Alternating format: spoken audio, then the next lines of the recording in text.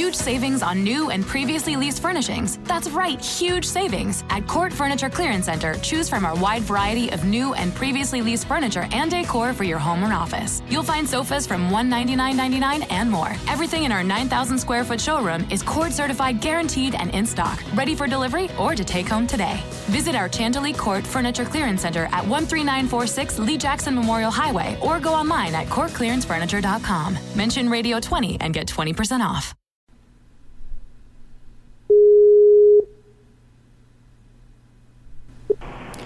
Hello, everyone, and welcome to another episode of Troy Nunes is an Absolute Podcast. I'm your host, as always, John Casillo, and with me today is Dan Lyons. Hello. Sorry, my phone just wouldn't get unmuted there for a second.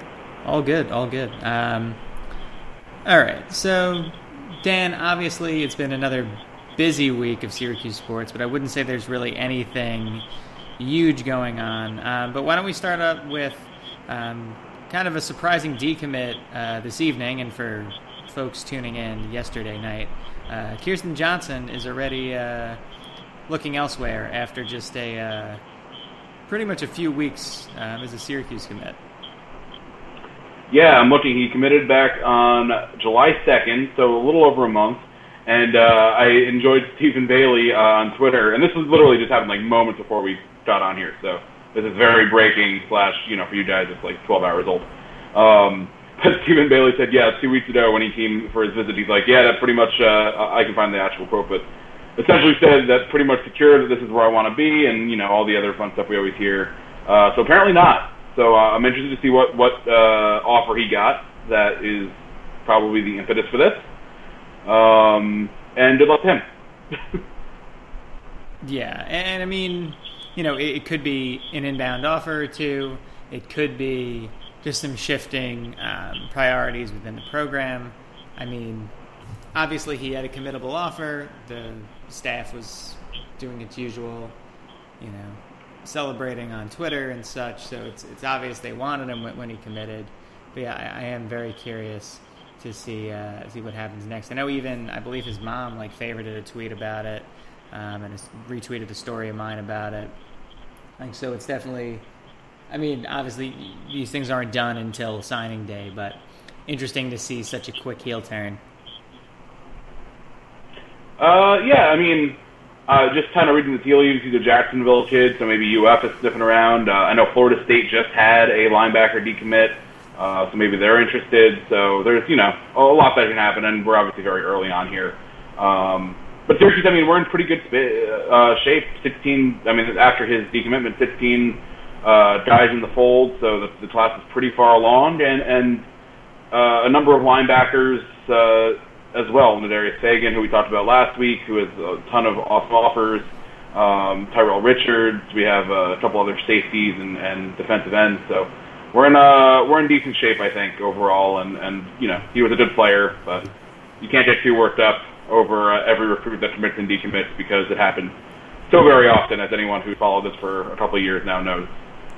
Oh, completely agree. And I think, again, Johnson's a good player. He's obviously going to have, other quality pursuers. I think it's just, again, interesting to see it flip so fast, but at the end of the day, these things happen. We got plenty of time. I was just saying in that article that was up on Tuesday, the class does have a lot of momentum, but, these things don't last forever. It's just good to have, 3/4 of a class in the door before your season, because then you stop selling them on what this team can be and the potential of what it can be, and then you're actually selling them on the outcome, which for Syracuse, who really knows this year?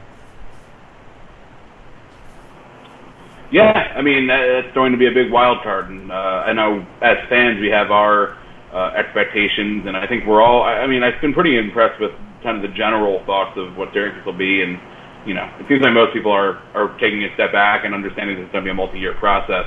For recruits, it's not always as easy to figure out, because, some might understand the context of what, switching over to the Babers regime here means, and some, it'll be harder to impress if they win 4 or 5 games in year one rather than 6 or 7. So We'll see what happens here. I've been pretty happy with how things have gone with this coaching staff so far. The recruiting class, for sure, I think it's been a positive. I know there have been a lot of nice articles written about it. Obviously, having Tommy DeVito, as we talk about every week, in the fold is a huge plus. So we'll see where we go from here. There's plenty of time before signing day. Indeed. And speaking of plenty of time, one guy who we thought was kind of going to get to Syracuse eventually for a visit, and it ends up that he will be there next week, was announced tonight. Charles Reaves, the four-star tight end. He's a probably top 300 guy by most services. And he's pretty tight with Tommy DeVito. He announced that he'll be at Syracuse next weekend, both Saturday and Sunday. Obviously, you can't read too much into that, but some of his tweets have definitely indicated that he likes the selling point of a DeVito as the quarterback for Syracuse, Dan. Yeah, and it seems like he's legitimately high on the program, which is nice. And this is, the benefit of having an Elite 11 quarterback. He's from Steubenville, Ohio, which has been the subject of some very unfortunate stories, but also has a very strong football tradition. Not obviously, we don't think he has anything to do with those. Those were years ago. But he's one of the top 15 tight ends in the class for 24/7. He's like a borderline 3-4 kid. It looks like he'd be a great pickup. I mean, he's 6'5", 230. It'll be interesting to see where Babers looks like what he does with the tight ends, because I know at Bowling Green, it didn't quite, it wasn't a huge part of the offense, but that should change. I mean, now that he has access to higher level talent and potentially, higher level tight ends, and Reaves looks like he might fit that mold of like a big receiver type who can, get out and block on the perimeter and also be a big target. Maybe that becomes more of a focus for the offense.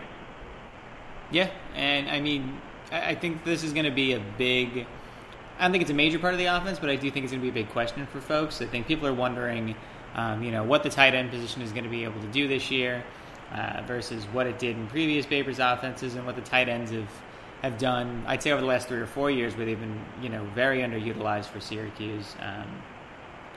Do you think that Reaves coming in could have any potential impact on Aaron Hackett, who also committed in the last week? I think that he obviously cited, early playing time as a big draw for Syracuse. So would that change things, or do you think that this team could potentially bring in 2 tight ends in this cycle, both of whom are a little more pass-catching focused? Apparently we're only recruiting pass catchers, so maybe.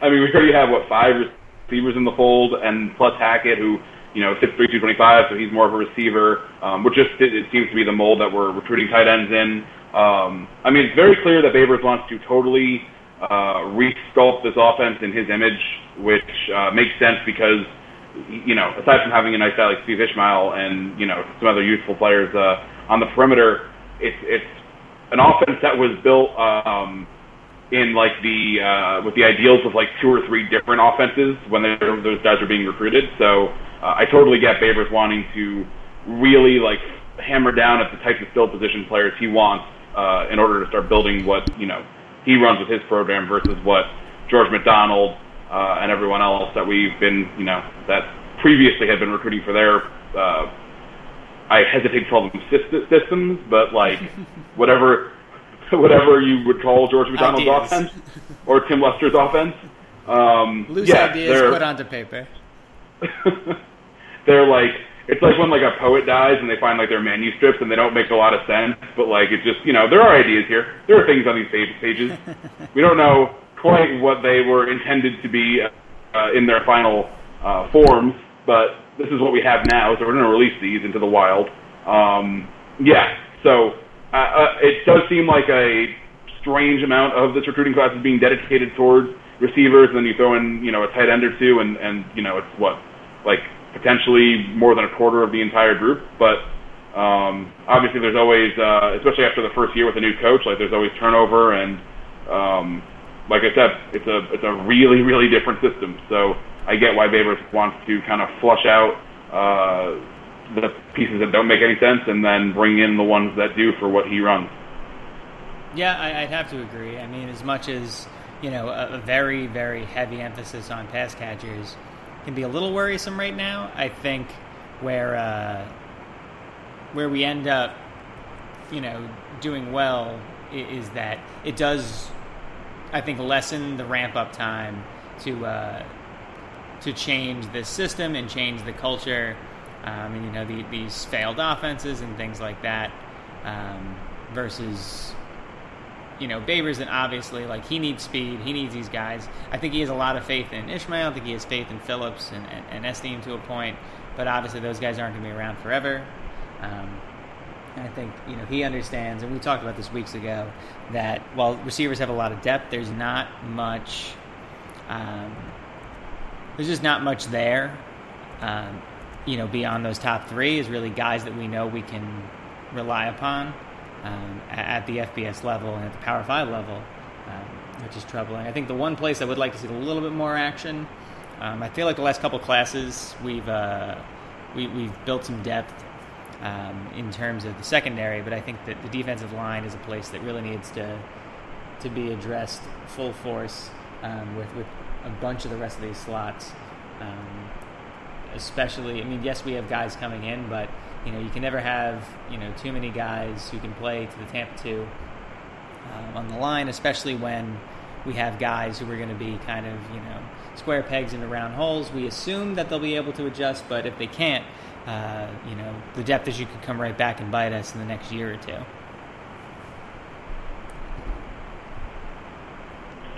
Right, and that's going to be part of the growth process here with Babers.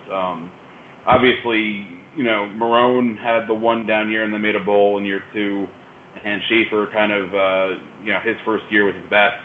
I think adjustment periods aren't exactly we haven't actually had a super long one, aside from G-Rob wasn't really an adjustment period; it was a total bottoming out. So it'll be interesting because I think this is definitely the most rapid and wild reformation of what the players on the team are used to. So it's going to be a pretty big one. But also at the same time, Babers has had a lot of success his first years at his previous 2 stops. So and we've seen a couple different various websites and publications who are kind of bullish on Syracuse in year 1, even if it doesn't mean they're going to a bowl or whatever right away, which is okay. So it's hard to really tell until we see it. So I'm very excited. It does almost feel like that year 1 of Marone where we didn't have G-Rob anymore. Not to compare Scott Schaefer to G-Rob, because that's even unfair for Schaefer. Very unfair for Schaefer, honestly.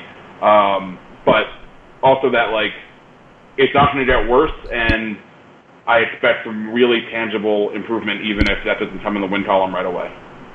Completely agree, especially given the level of difficulty in this schedule. It's certainly not going to be easy to quickly kind of amass those wins. But I think a lot of Syracuse fans are very realistic. Most I've seen on every corner of the internet have been very realistic about this season. I think that's the one thing that you can say about us as fans, that we are fairly realistic about this program when we're in rebuild mode. I think when realism gets thrown out the window is the second that we have any sort of momentum, and I think I'm guilty of it, just like many others. The second we win a couple games in a row, you start deluding yourself into what could be. Or, I think most of us were in the SU's going to the Orange Bowl train back in 2011 after the West Virginia win, and obviously we know how that turned out. Yeah, I'm going to say we're probably at no point going to think we're going to the Orange Bowl this year, but I could be wrong. I would have to agree with the first sentiment. I hope you're wrong, but I don't think you're going to be, which is fine. Again, we're very disloyal on this podcast. A podcast hosted by me would be the top candidate for most disloyal Syracuse podcast, if I had to guess. For shame. Yeah, for shame.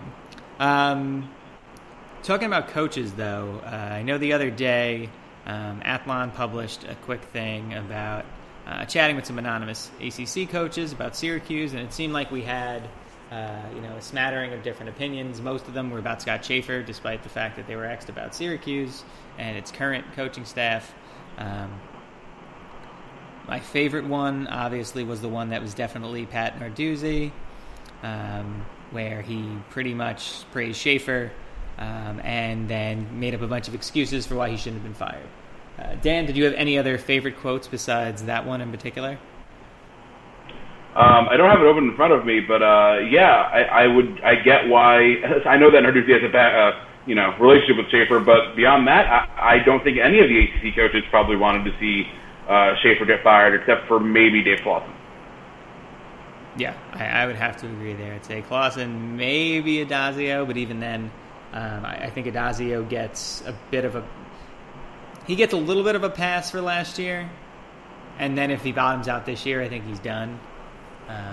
But yeah, I think Clawson, you're right. It's probably the only coach looking to see him done. I think it was definitely funny to see things like that. Of no one thought Scott Schaefer should have been. Well, of course you didn't. Like, you kept beating him. Like nobody at the end of the day is rooting for their conference to just continually get better around them because it makes their job harder. Yeah, it just I really enjoyed that. It's just like, yeah, no, we want you to bring in better coaches because we really want to challenge ourselves when there are millions of dollars on the line as a coach of a middling ACC program that plays this other school every year.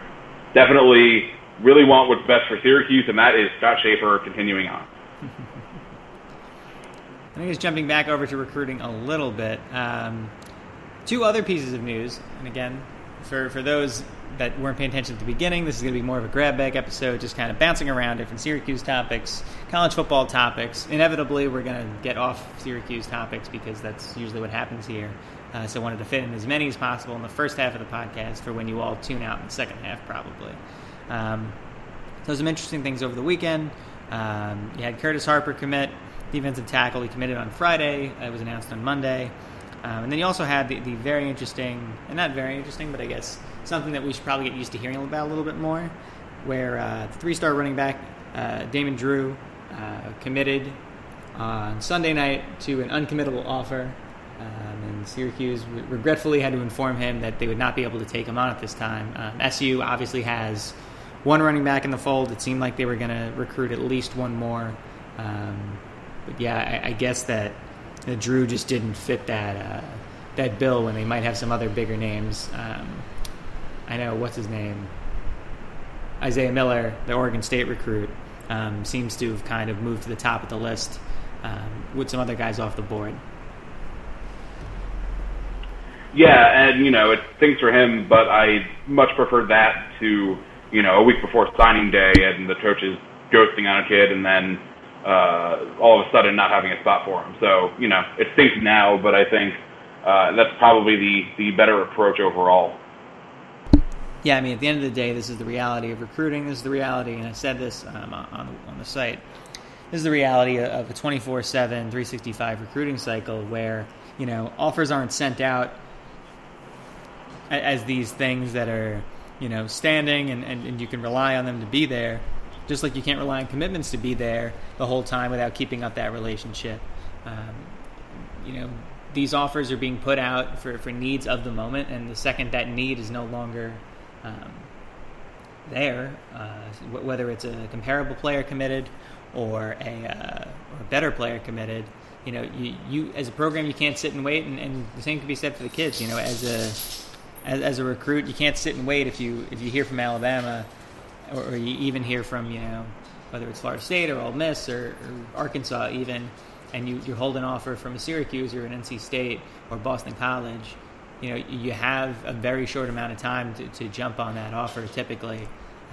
So yeah, I think fans didn't seem too surprised, and I think they will be surprised if this happens more often, as Syracuse seems to be putting out a pretty wide net. I know Babers offered upwards of 120 kids within a couple months of him getting there from a 3 to 4 year stretch of classes. Yeah, he's definitely going very wide, and I think that's just kind of a trend in all of football recruiting. But today, 24/7 dropped their 2019 top 100 kids, and 11 are already committed. Those are kids that are going to be sophomores in high school this year. So I think overall, and I don't know if things necessarily for the better, but it's just kind of the reality. Recruiting is getting pushed really pushing the limits of like what seems okay. But at the same time, I hesitate to blame like Babers, because if it might seem weird or kind of gross in some ways, but at the same time, like, he has a program that needs to compete with the other programs, and if Pitt and Temple and Rutgers are going to start offering high school sophomores, I mean, and that's going to make a tangible impact, which it may or may not, but it's yet to be seen, then he has to kind of be out there doing the same thing. I do applaud them for at least being upfront with the running back who tried to commit, because again, better now than in February for sure. Too true. It's a little bit before halftime. We'll start kind of mingling into some other topics. As of August 1st, coaches can now retweet things that recruits put out. They can't, interact directly. But Dan, how have you felt about it so far, since you might follow a few more coaches than I do?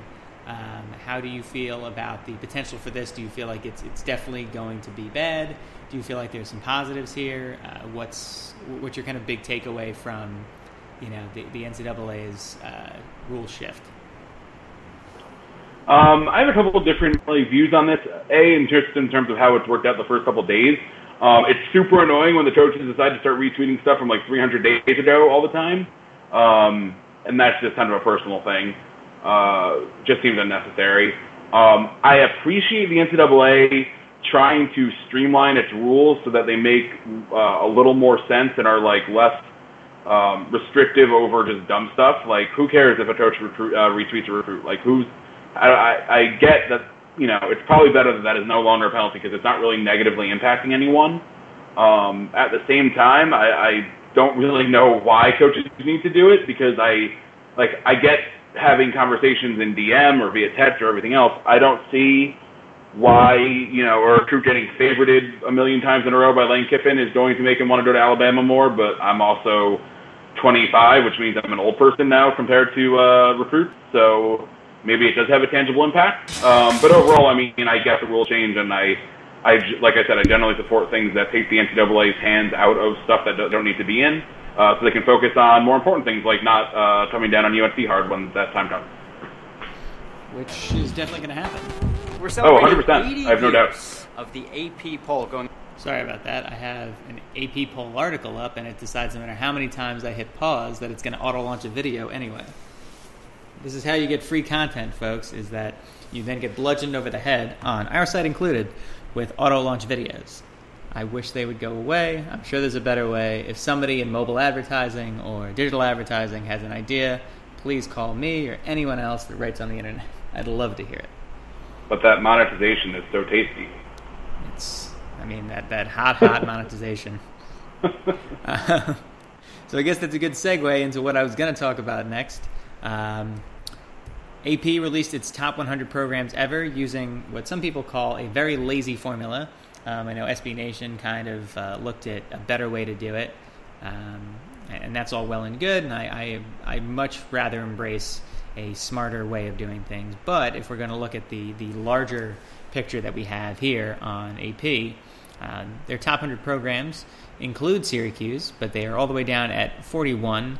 That's not necessarily surprising, but what is disconcerting and at least upsetting to me is how close we are to the 4 or 5 programs in front of us, and knowing that all it really took for us to drop to where we are is a very unfortunately timed 15-year run, Dan. Yeah, that's what happens when you hire G-Rob. You are now no longer a top 40 program, but you were just below. But yeah, overall, this was not the process they went through really wasn't great. It just seems like they could have kind of smoothed the weight of different things a little better than they did, and instead it was like, did you win the national championship? Did you finish number 1? Did you anywhere else? And I think most of us would agree that, finishing second or third is better than finishing 25th and should be treated differently. But clearly they wanted to just kind of do something very simple. And I think having a team not named Alabama at number one probably helps them in terms of traffic. So, yeah, that's what happened here. Yeah, and you know what? I'm glad not to see Oregon on the top 25, along with a couple other teams, but I do think the weighted list, I know I saw part of the weighted list article that Jason Kirk put together. It only had the top 25, though. I would like to see the whole thing down the line. Because, like you said, there's a huge difference between finishing second in the polls and finishing 24th or 25th in the polls. And I think that should be accounted for accordingly. Because if you use the weighted list, it seems that Oklahoma does much, much better. The interesting data I saw, at least on the AP post, was, they're accounting for best full decade, how many weeks they had number one ranking. The worst full decade was also interesting because you get to kind of counter, this is why this team is in this poll and this is why it could have been even higher. So Ohio State in particular, looking at only 55.68% of polls in the 1940s. So Oklahoma was in over 94% of polls in the 50s. So one team, I think it was Florida State, was in 100% of polls in the 90s, and that doesn't surprise me. Same with Nebraska, same with Michigan in the 70s. So yeah, it was interesting to see that data, but again, there's got to be more substance to the point system than just did you appear. Yeah, I would like to shout out the wonderful programs Penn, Rice, Wyoming, Cornell, Santa Clara, which no longer exists, Fordham, Holy Cross, all of which finished above Rutgers. And Tulane. Tulane at 70. Yeah, roll wave. Tulane, one-time SEC program, Tulane, finishes above current Big Ten program Rutgers. Yeah, Rutgers had 38 weeks on here, and they edged out Dartmouth, so that's nice. Yeah, they beat Dartmouth by 1, East Carolina by 1. They most of those were in the last 10 years, I would think. Or probably at least there's 2 seasons that they, the best seasons in Rutgers history that ended in a Texas Bowl. Yeah, that happened. We're really just playing the hits on Rutgers fun right now. Miami, Ohio is above, and Holy Cross are above Rutgers. Yeah, Oak Grove. Do they even still? They play football still? I mean, I know they're FBS. Yeah, they're FCS, we faced them in 2019. Oh, that's hilarious. Yeah, the Cross just started taking all these body bag games so they can keep the program afloat. So they're facing us, they're facing BC, UConn, I think Maryland. They're really bridging the northeastern portion of the FBS. Good for them. Yeah, way to go, guys. I think is Cornell the highest ranked non-FBS program? Nope, Penn. You get Penn at 89 weeks.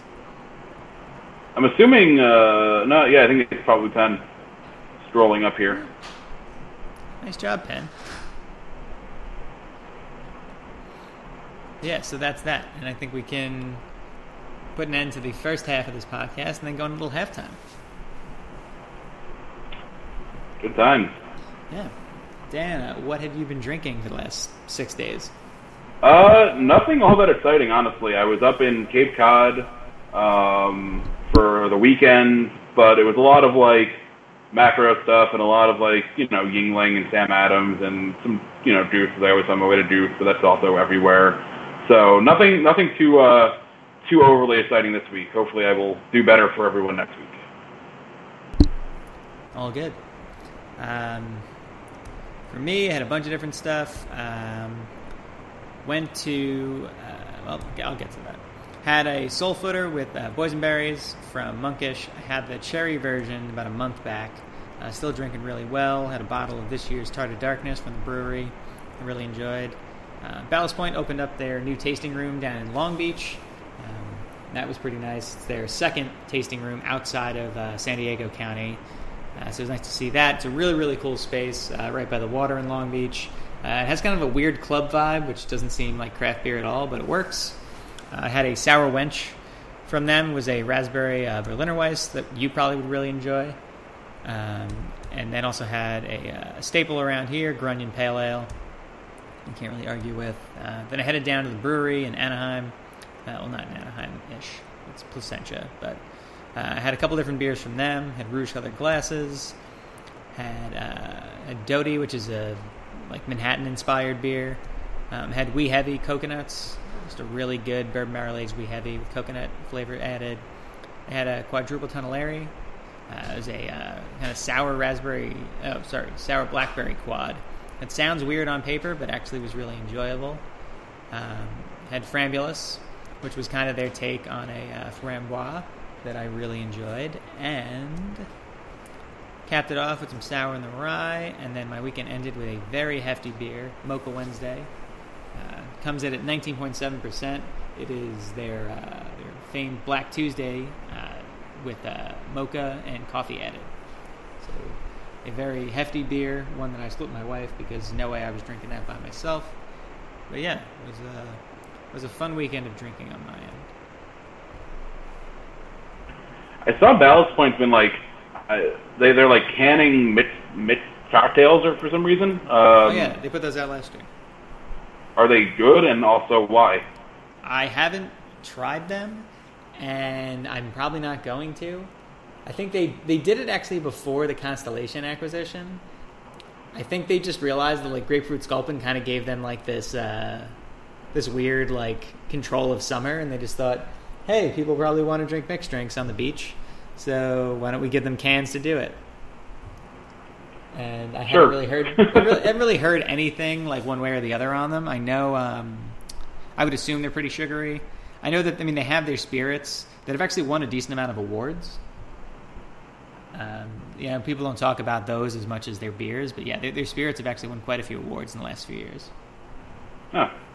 Yeah, I haven't seen them personally, but I saw some stuff online, and I was wondering why one would need to buy a can of gin and tonic, but more power to you if you do. I mean, I'd prefer someone did that than buy a Lime-A-Rita. That's fair. I have no doubt that they're better than that. Yeah. So if you're trying to save the Lime-A-Rita crowd, then I think you're doing them a service here. Fair enough. All right, so I guess moving to our non-Syracuse portion of things, we're not going to be previewing a conference this week. We planned correctly. I just thought there would be something else to talk about this week, but I messed with some of the editorial on the site.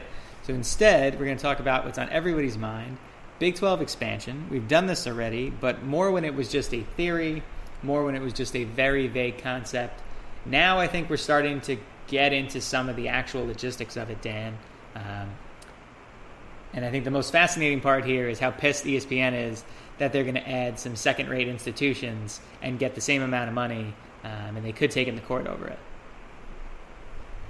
Yeah, it's super interesting because it just didn't seem to really get considered. Obviously, people were wondering why ESPN would, support it, but the fact that there might be actual litigation with ESPN and Fox, definitely pretty crazy, and it makes you wonder how things will shake out. And also, it raises the question of what are Texas's actual end goals, considering that they have separate partnership with ESPN with the Longhorn Network, or would they really be open to defying ESPN on behalf of the Big 12, or is whatever they're doing kind of with ESPN in mind? Like I saw, there was I don't know if I'd go as far as to call it a conspiracy, but a definite conspiratorial theory that Texas would try to vote for something that the rest of the conference couldn't get behind in order to try to nix the whole thing.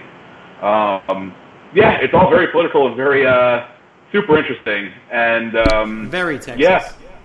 Oh, it's so Texas. I mean, as this is always going to be.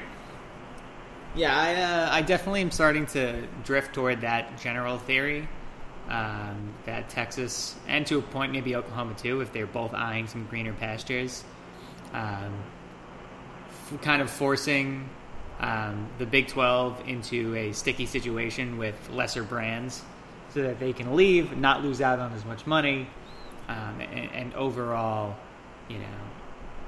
win, well, probably in their eyes, realignment.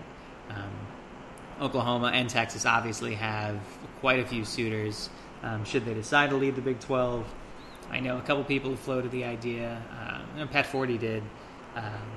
What was it? I think a couple days ago was talking about how this really does set the stage for the Power 4 conferences of 16 teams apiece. And I think to a point, yeah, maybe, just because it's very obvious that no matter who the Big 12 adds, that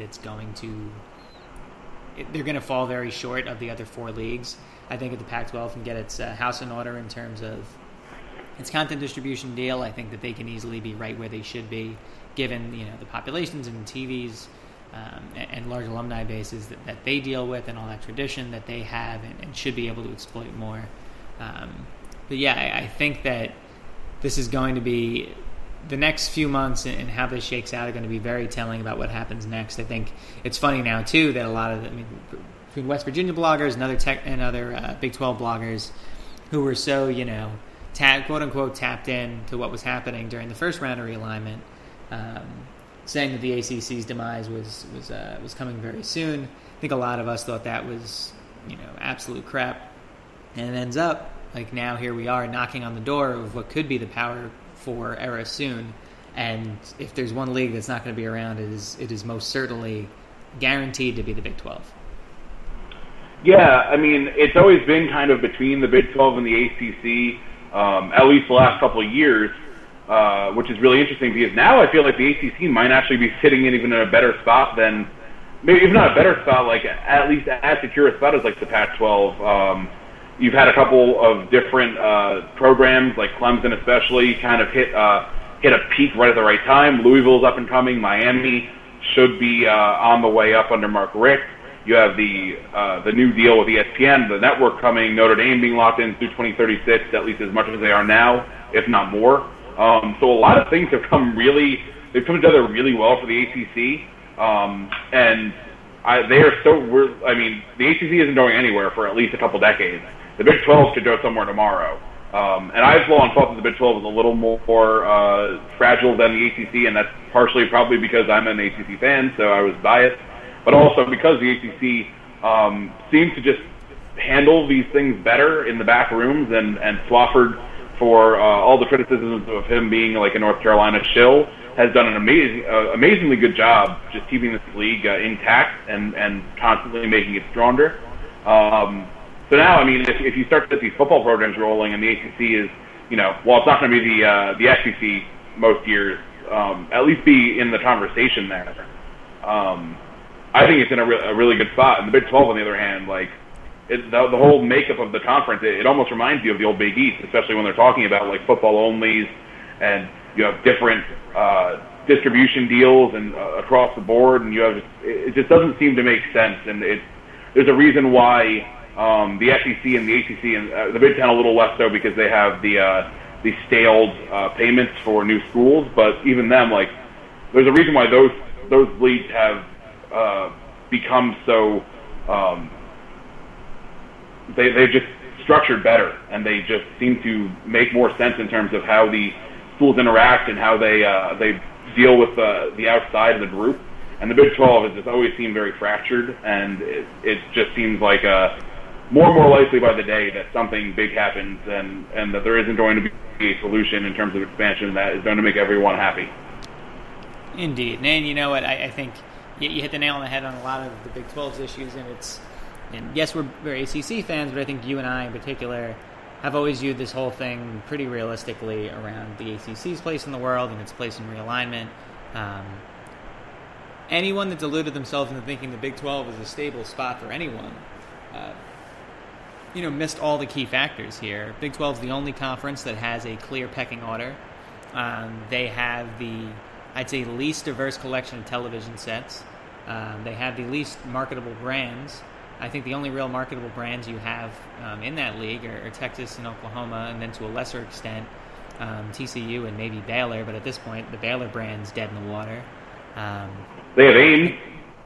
Yeah, they got Ames. You could Ames all day. They got Kansas basketball. That doesn't really matter in these sort of disagreements. I think you look at every other league. Every other league has equal partners across the board. And yes, there's some brands that are more important, but I don't think Ohio State and Michigan throw their weight around the Big Ten the same way that Texas and Oklahoma do in the Big 12. I think you see it a little bit in the ACC, just in terms of the Tobacco Road Mafia and UNC, Virginia, Duke kind of power structure. But at the same time, like, you really don't see those schools, especially after I think they got a little scared by Florida State a few years ago. I don't think you see those schools throw their weight around nearly as much, especially when football drives so much of the freight. Florida State and Clemson are such popular properties.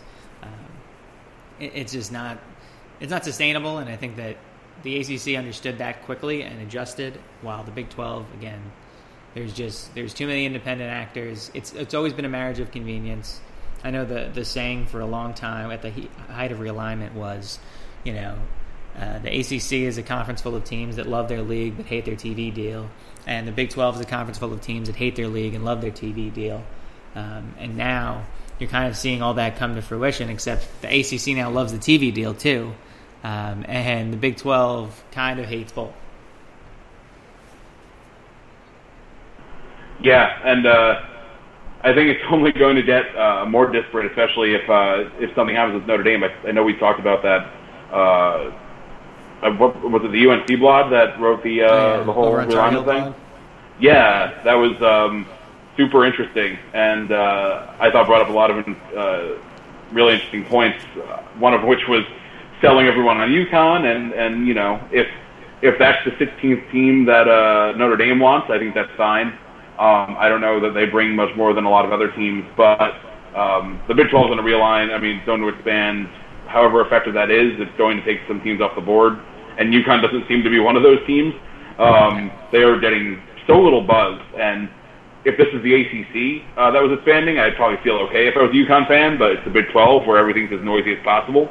But overall, I thought they had a lot of really interesting ideas, and for a long time, people have discussed, like, oh, why doesn't the ACC realign according to, like, the old ACC, old Big East?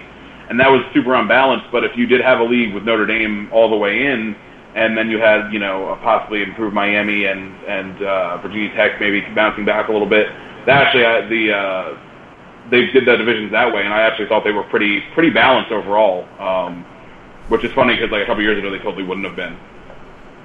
Yeah, I think it's interesting how those teams ebb and flow.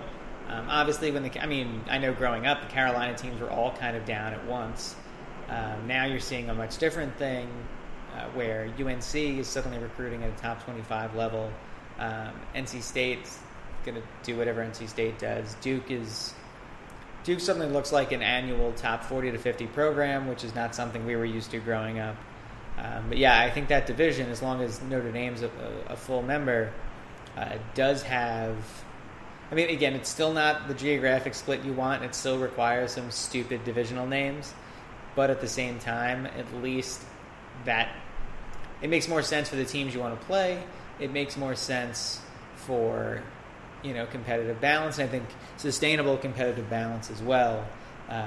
I just think that the league would get create a lot more cohesion within itself and a lot more recognizable culture within itself. If it was able to split along those lines eventually, but I think it's unrealistic to see that anytime soon.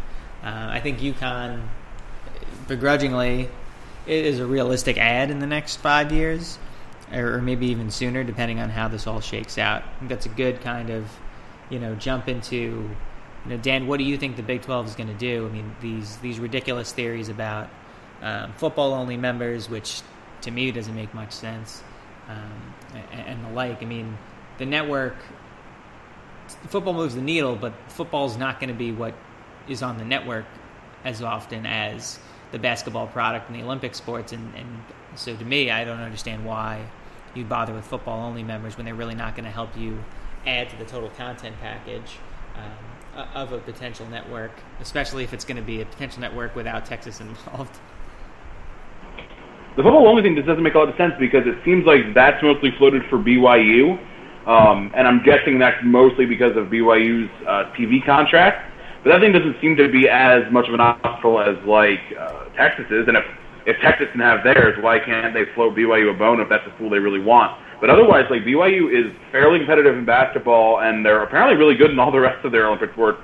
So I don't know why you'd take football only from them. I've seen UConn put as a football only, which is so funny in so many levels. I can't even go beyond just saying how funny it is. Why would you bring UConn on if not for men's basketball and women's basketball? But we digress. It seems like Cincinnati just makes a ton of sense for a million reasons, and they're kind of a boring choice. But none of these choices are all that much beyond boring. And it also seems like 14 might actually happen versus 12. I don't know if they're just cutting out another round eventually, or they actually like all these schools enough to, or they just can't decide, so they're screw it, we'll just go 14. I don't really get that either, but I also don't get a lot of what the Big 12 is doing. So I almost think it's going to end up being BYU, Cincy, Memphis, and Houston, I guess.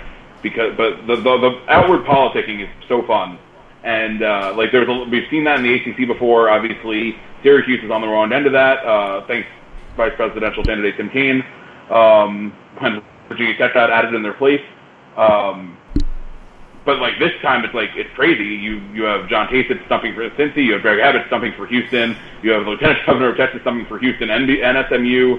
SMU's not getting added. That's never going to happen. Utah's governor stumping for BYU. It's crazy how open all this is. It's fun because it, allows for a lot of ridiculous articles to be written and everything, but it's even in the last 3 or 4 years, realignment's just been hit so hard by the social media bug that there's no secrecy anymore, unless it's with the ACC, because the ACC only works in backroom deals.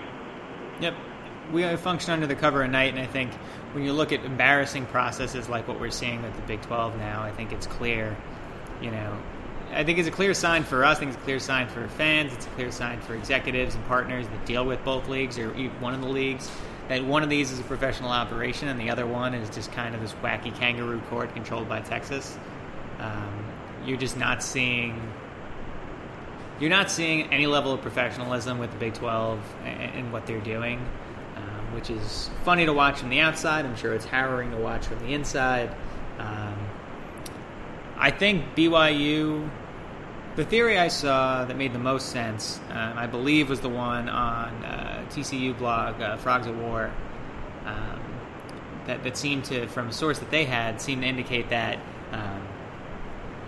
Texas wanted Houston, and they wanted it purely for their own political gain, and also to get another Texas school that followed them to do whatever, see TCU at this point, and Texas Tech, but anyway, those schools following them, having another one in Houston really gives them a solid voting block.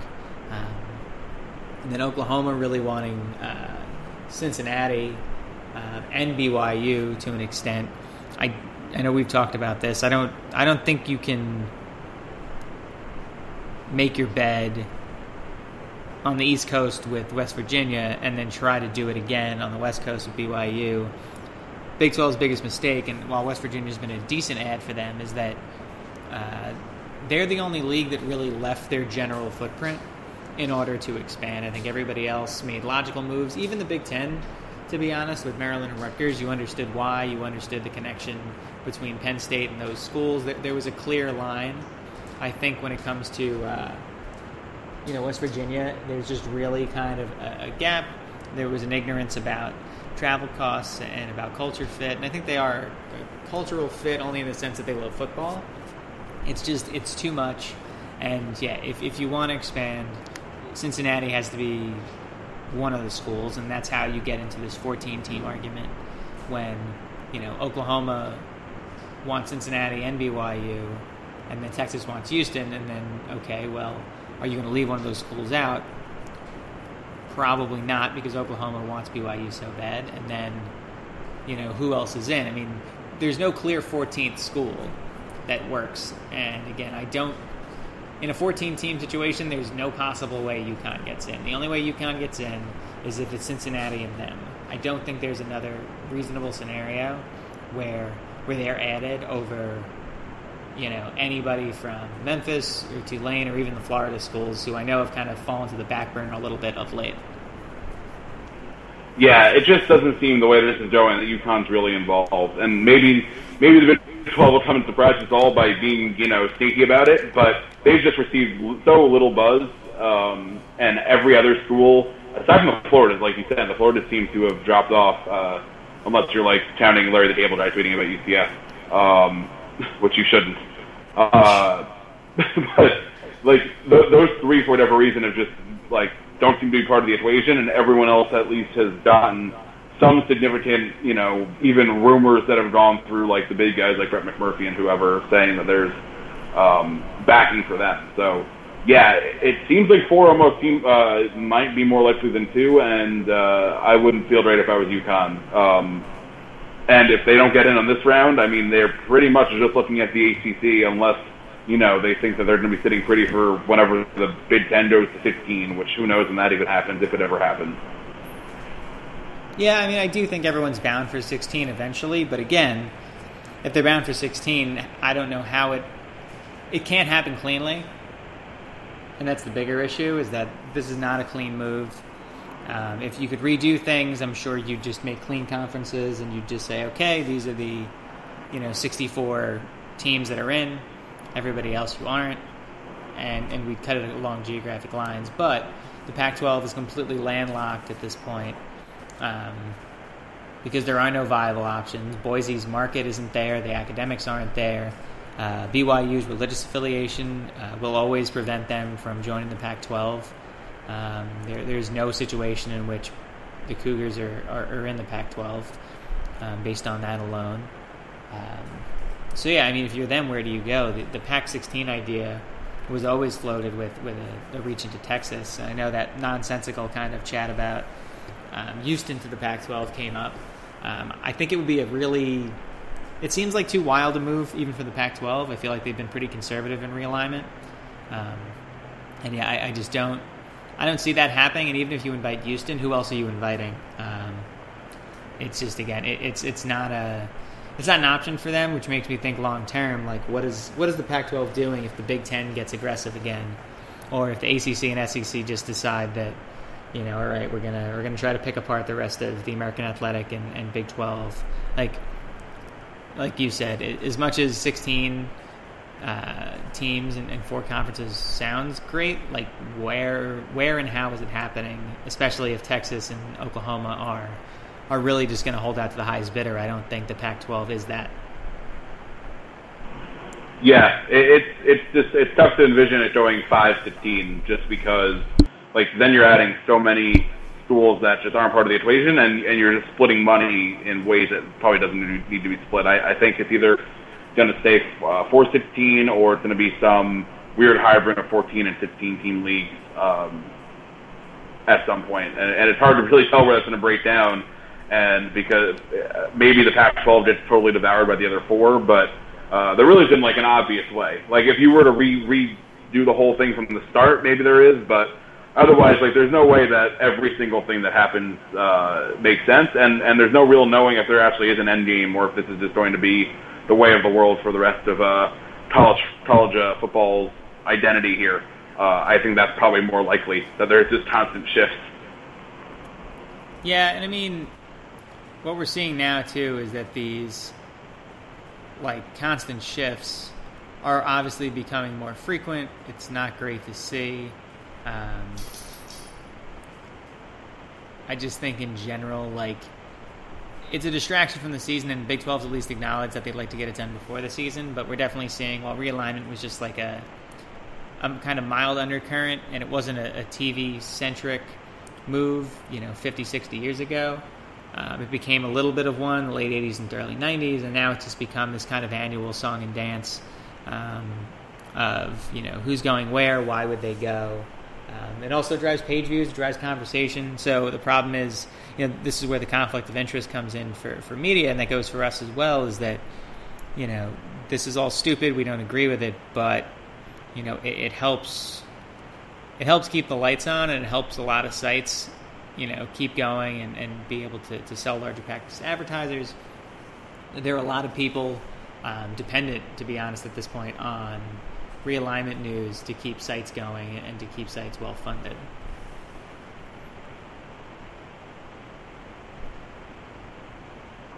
Yeah, I mean, I personally am not hoping that, as long as it doesn't involve the ACC losing teams, I'm all for realignment staying in perpetuity. I enjoy it way too much, even if it is mostly nonsense and gets resolved in much cleaner ways often than it. Well, actually, in this case, I don't think it'll be cleaner, but it often, just boils down to something that probably is more obvious than all of the conspiracy theories. I don't know if that's going to be what the Big 12 ends up doing, but yeah, I mean, as long as I'm in this industry, they want to keep on pretending like they're going to expand or, poach each other. That's fine with me.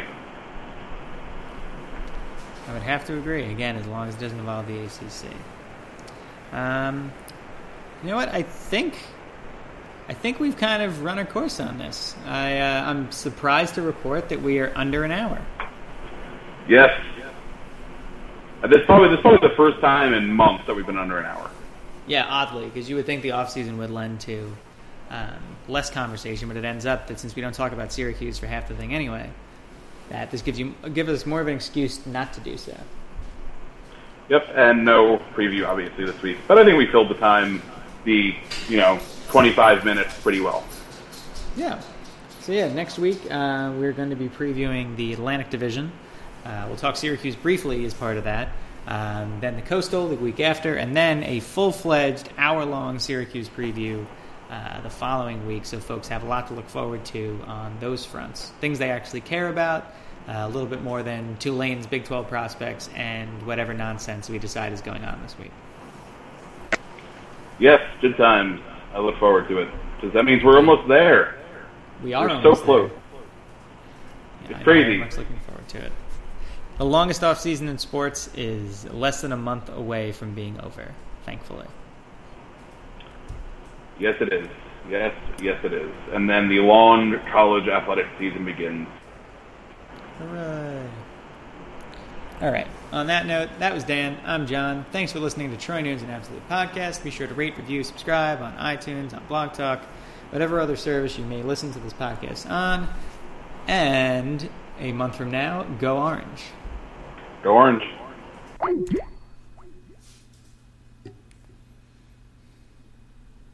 At Jared, we know devotion isn't a once-a-year occasion. And once the flowers have wilted and the chocolates have disappeared, you'll still want them to know how much you care. Dare to give a gift that lasts this Valentine's Day with our incredible selection of jewelry. From delicate rose gold to bold black diamonds, Jared has hundreds of pieces under $299 and exclusive collections you won't find anywhere else. Shop online or find a store near you at Jared.com and dare to be devoted. At Jared, we know devotion isn't a once-a-year occasion, and once the flowers have wilted and the chocolates have disappeared, you'll still want them to know how much you care. Dare to give a gift that lasts this Valentine's Day with our incredible selection of jewelry. From delicate rose gold to bold black diamonds, Jared has hundreds of pieces under $299 and exclusive collections you won't find anywhere else. Shop online or find a store near you at Jared.com and dare to be devoted.